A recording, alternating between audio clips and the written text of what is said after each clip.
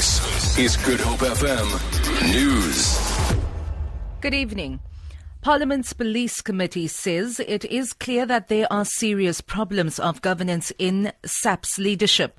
The committee is continuing its investigation into the Police Board of Commissioners after it issued a statement in August expressing serious concerns over what they saw as an unfair and negative attitude towards suspended Commissioner Ria Piecha.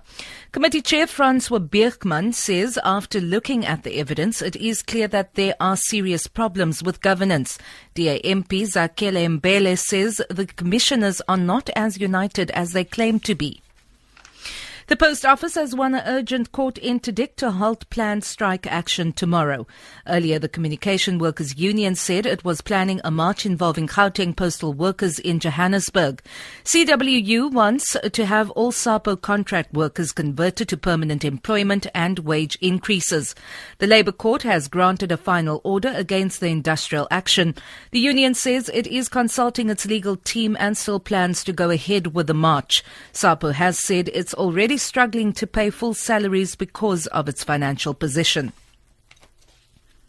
The Western Cape Public Works Department says only the courts can make a decision on whether to evict farm workers on farms in Valdry outside Cape Town.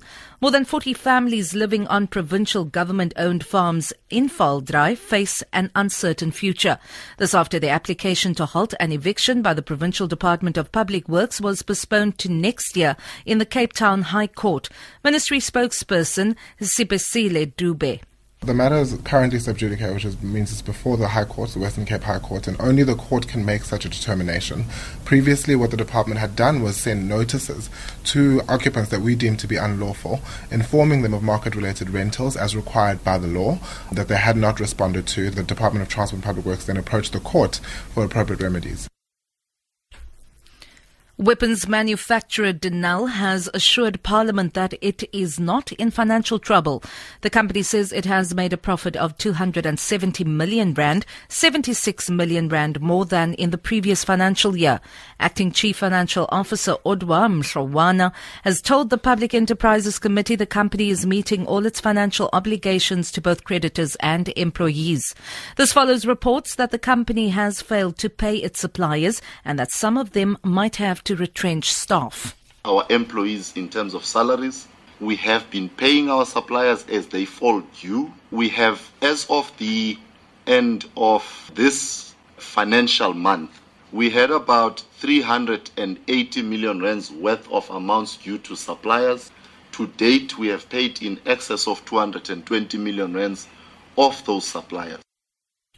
The rand is trading at 13 rand 54 to the US dollar, 20 rand 72 to pounds sterling, and 14 rand 97 to the euro. Gold is trading at $1,180 an ounce. The price of Brent crude oil is at $48.27 a barrel. For Good Hope FM News, I'm Vanya Klitschko-Collison.